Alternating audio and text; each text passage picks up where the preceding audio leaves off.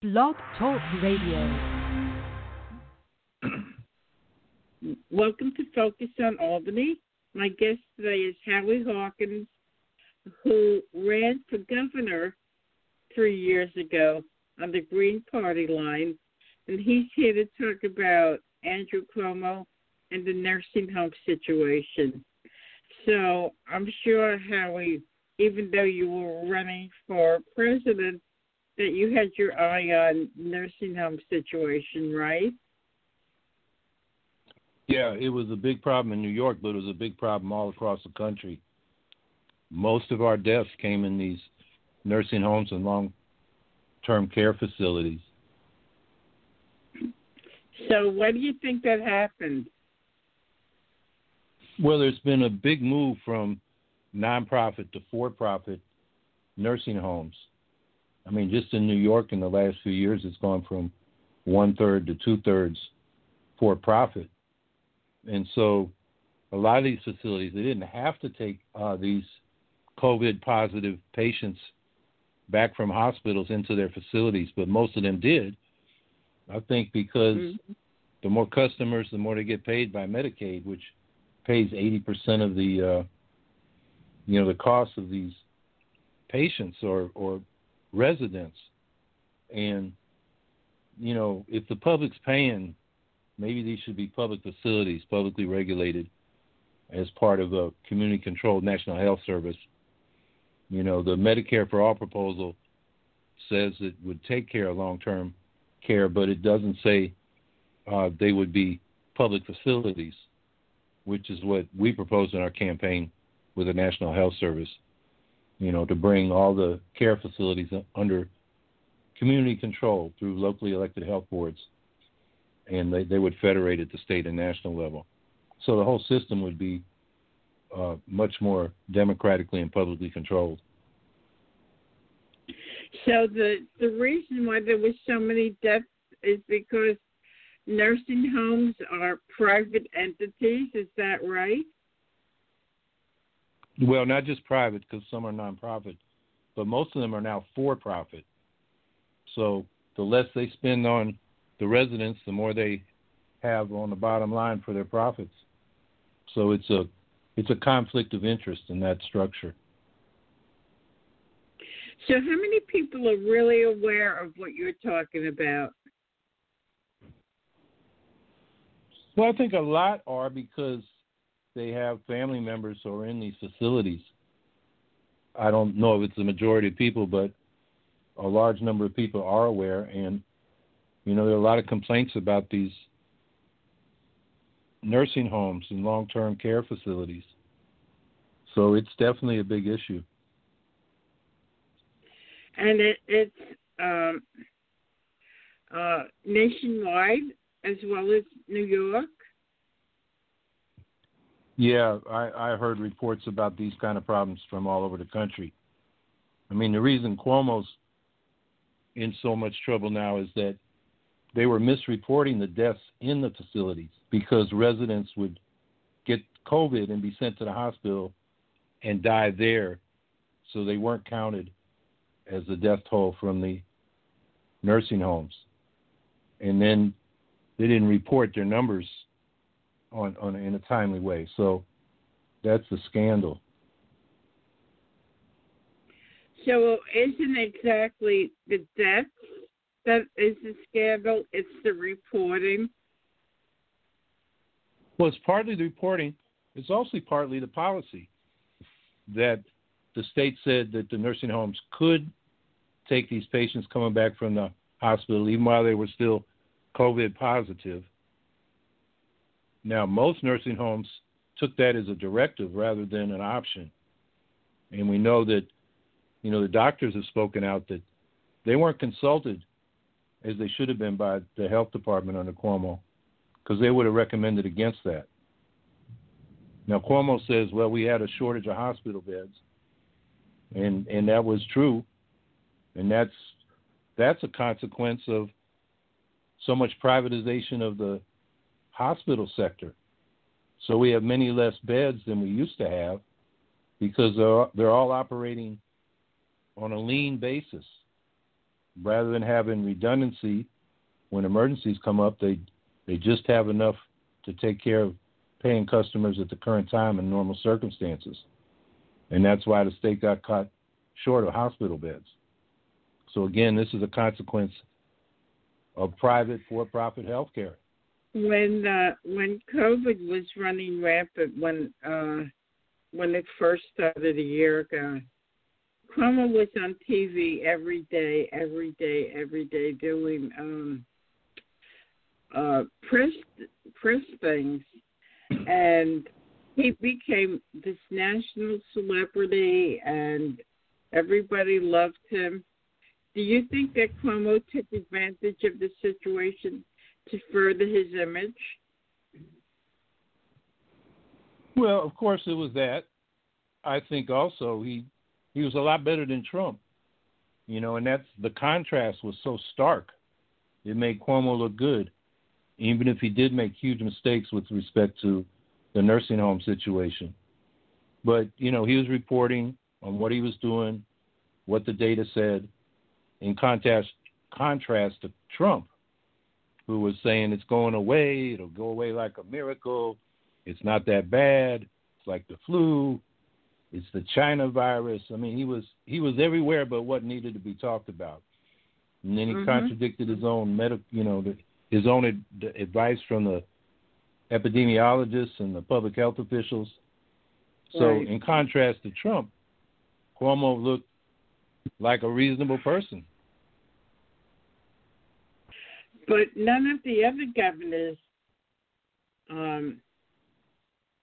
decided to go on TV every day. Do you think it was a big ego thing on Cuomo's part? Well, all the politicians got ego. Look, he was good at it in contrast to most of the other governors. He's in New York, which is a media center. And, they had good production values in contrast. I mean, half the governors were following Trump's line and, not doing the public health measures.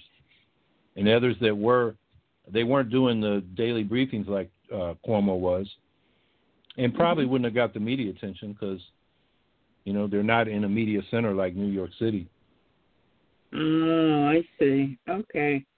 And Cuomo's drawing criticism because of the book, had the book that he wrote during the pandemic when it was still raging. What's your feeling about that? Well, I doubt he wrote the book. I think he probably had somebody write most of it for him. He probably reviewed the drafts. That was part of promoting himself, no doubt. But that's not too different from other politicians. It's just not surprising to me that he did that. So he has definitely had a fall from grace. What do you think the political ramifications of this are going to be? He was still considered the national knight in shining armor. Do you think that's no longer the case? Well, his national standing may have gone down a notch, but we just had this public opinion poll. He's still got good approvals in New York State. So I think this probably won't have that much staying power. It'll be an election issue in 2022, but it'll be pretty far in the rearview mirror by that time. So I don't know if it's going to have a lasting impact on his political fortunes. So you ran against Cuomo the last time he ran. So do you think that the Republican Party in New York State could put up anybody formidable to possibly beat Cuomo? No, I don't think so. This state is overwhelmingly Democratic. There's no, Republican that can appeal to the Democratic base. The Republican Party is doubling down on their nativists and racists and conspiracy scapegoating, even though the New York Republicans are not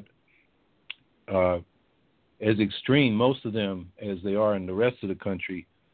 People see the national news in New York, and they see the Republican Party they see on national TV. So I think state Republicans, even if they're moderates, are handicapped by that. So I don't see anybody in the Republican Party that can run a serious challenge to Cuomo.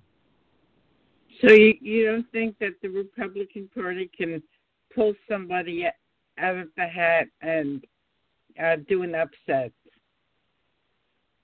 No, that's a long, long shot, I think. Wow. What about on the Democratic line? Do you think that the progressives in New York State can wage a formidable campaign against Cuomo in the primary? I think their ceiling is about 35% of the vote. Zephyr Teachout, who wasn't that well known, got about that in 2014. And then Cynthia Nixon, who was better known as an actor, got about the same percent. So I think about a third of the Democratic primary voters want a more progressive alternative. But again, it's possible there's somebody with even greater name recognition and more energy than I think Cynthia Nixon put into the campaign. Mike could, give Cuomo a run for his money in a Democratic primary. But I don't know who that would be. And right now, the progressives seem to be pulling their punches a little bit with respect to the, now that Biden just took office, there's a bit of a honeymoon going on. Now, in 2 years or a year from now, when the campaign really starts, that may have changed. But right now, I haven't heard of anybody getting ready to challenge Cuomo in the Democratic Party. And what about the Greens? Can the Greens run in a election next year, or what's the status?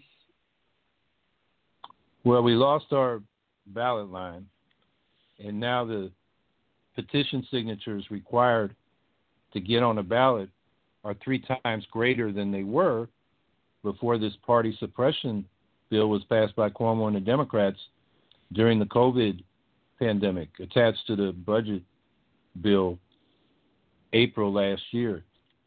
So instead of 15,000 good signatures, we need 45,000 good signatures in a 6-week window, which makes New York among the hardest states in the country to get on if you don't have a ballot line. So the Greens will attempt that, but it really means you need 90,000 signatures. You need double the minimum required to survive a challenge. And that is an enormous task to get done in 6 weeks with an organization like the Green Party that doesn't take corporate money, relies mostly on working people who volunteer. So we have a real challenge. We do want to get on the ballot, run our own candidate for governor, but getting on the ballot is going to be a big challenge. Now, we do have a lawsuit we're doing with the Libertarians to get this law repealed for constitutional grounds, just the lack of ballot access. But it's in the courts. I don't know when it will be resolved. But, if we don't get judicial relief, we're going to have a hell of a petition to do in 2022 just to be able to run. And do you think COVID will still be a factor then? It may be because of these new strains, and some of them may not be effectively countered by the vaccines we have. We don't know that will be the case, but that could be the case. So petitioning, as I found out, as a Green Party candidate for president, when public health measures say social distancing, masking, and all that, it's hard to go out and get signatures. There are not that many people on the street. There aren't the big public events where you can go get a lot of signatures, and you knock on doors and people don't want to answer them because of COVID. So that makes it difficult. Right. And, we can run Greens by independent nominating petition for municipal races this year, but the legislation in the state legislature, they are reducing the number of signatures that the ballot line parties have to get by 70% because of COVID. Right. But they are not giving relief to those of us who have to go out and get independent nominating petition signatures. And we have to get more signatures than the party petitioners do. So that's another way they're pressing alternative parties. I mean, what we got now is really a two-party system.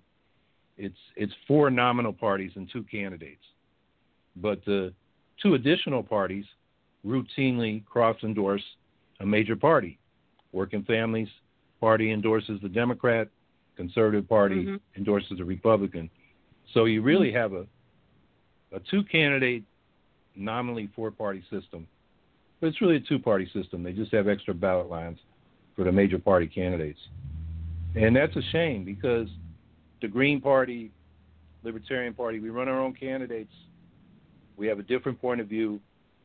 And the way they've changed the laws has made it really hard for us to even get in the election. What about if you wanted to run as a write-in? What's the qualifications for that?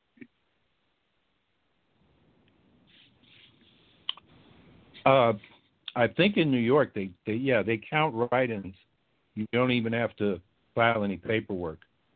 But that's really a hard way to go. I mean, people look at the candidates on the ballot, and it's very rarely that a write-in candidate wins. It has to be, really unique circumstances, like Lisa Murkowski, the Alaskan senator. She was challenged by the far right, lost the primary, Republican primary. But when she went to the whole populace of Alaska and said write her in, she won. And but that is very rare. And that was a unique circumstance. She was pretty popular in Alaska, and it was just a low turnout primary with a far right candidate who beat her in the primary, but couldn't beat her in the general, even though she was a write-in.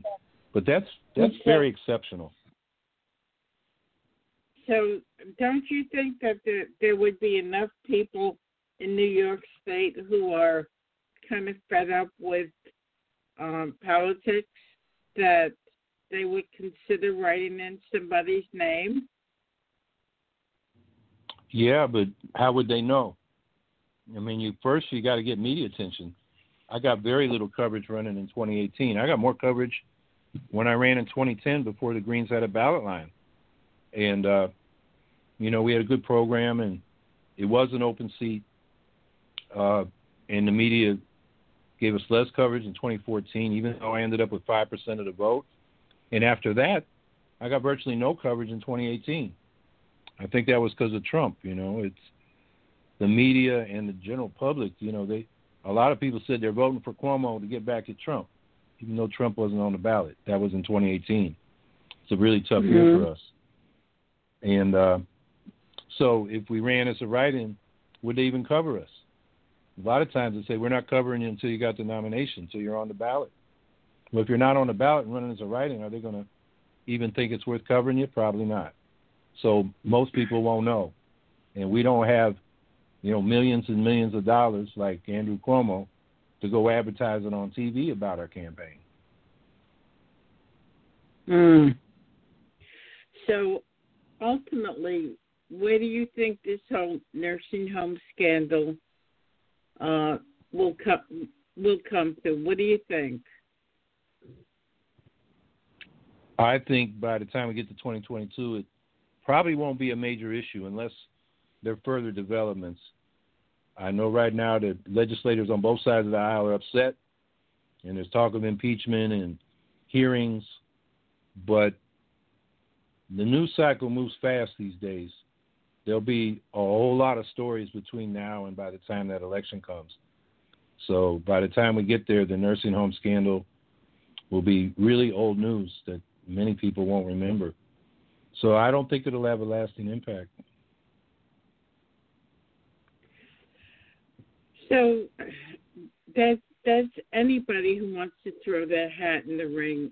It'll still be an uphill battle because the nursing home situation will not be front page news. Is that what you're saying? Yeah, there will be other issues. The state's fiscal problems may still be an issue. We got problems coming out of this COVID pandemic with housing and healthcare and the schools. There'll be plenty of issues, and I think they will be more in the forefront than the nursing home scandal from the COVID pandemic.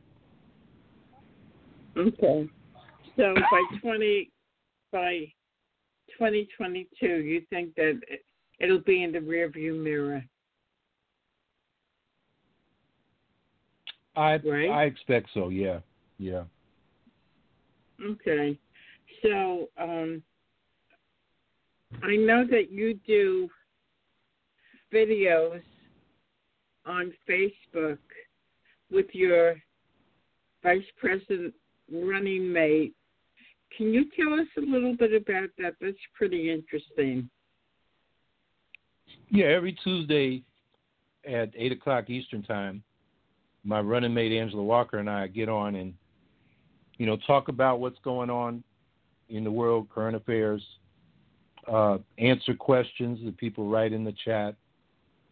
Sometimes we have guests, like yesterday we had a city councilor from Minneapolis who's been on the council since 2005 and done a lot of good work, kind of gives lie to the charge that the Greens don't run local candidates and they don't win races. I mean, this guy, we have over 100 people in office around the country in, municipal offices. We've won over 1,200 elections over the years. So this guy's name is Cam Gordon. So last night we had him on, and so we do that every week. And sometimes we just answer questions. Sometimes we bring on a guest. And we've been doing that since June every week, and the audience has been sustained. It's a few thousand, and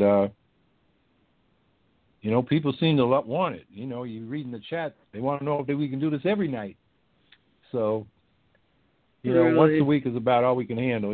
Angela has a full-time job, and I have other things, related to politics I got to be doing. So we do it once a week, and it seems for an hour. So it seems that we're going to keep doing it. On? You think it's catching on? Do you think you have a lot of converts? Well, I think our audience is people we picked up during the campaign. So we're maintaining, the interest and activity of our supporters. Yeah, I think, we're picking up people as we go along. It's not like, we're one of the big podcasts in the country, but we have an audience that appreciates us, and so we're going to keep doing it and hopefully grow that audience. Great. As far as New York, do you envision a gubernatorial candidate? I envision the Greens running somebody in 2022. Whether it's me or not remains to be seen. I'm not seeking it. I'm not ruling it out. I think, the Greens need to talk that through and put together the best ticket we can for statewide elections that year. But do you think your viability or a candidate's viability depends on whether they get enough signatures to be on the ballot, right? Well, whether we're even in the election depends on those signatures. Viability depends on what you mean. To actually beat Cuomo, that's a really long shot. To get a significant vote like we did in 2014, which was 5%, that's within the realm of possibility. And as a result of that vote, Cuomo adopted a number of positions he had not supported before that, like the $15 minimum wage, like the ban on fracking, like paid family leave, that we had been campaigning for. So I think it's much more likely that we could have an impact on state policies.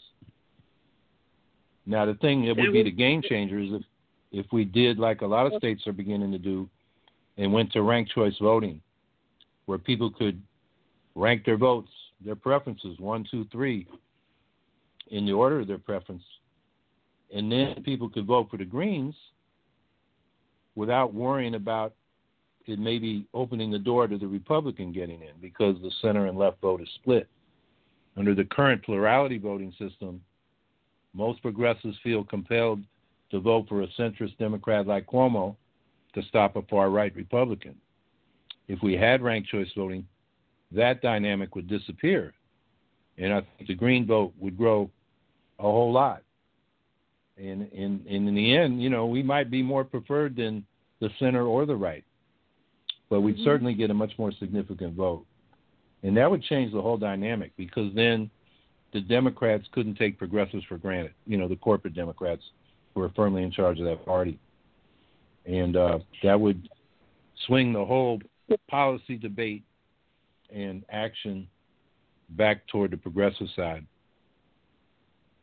So in our final moments, Howie, information again, how they could listen to your Tuesday talks with your running mate. Sure. Go to the campaign website, howiehawkins.us, and you can, sign up to get our emails. You can read the stuff we've written, and there's an archive of the podcast in there so you can go back and watch prior shows. Thanks, Howie. I'm sure we will talk again. There's a lot to talk about, on the state level and probably the national level as well. So you have been listening to Howie Hawkins, who ran in 2018, right? For the gubernatorial for governor in the state of New York. So if you like this show, like us on Facebook, follow us on Twitter. Thank you. Have a great day. Thanks, Howie. Have a wonderful day. Thank you.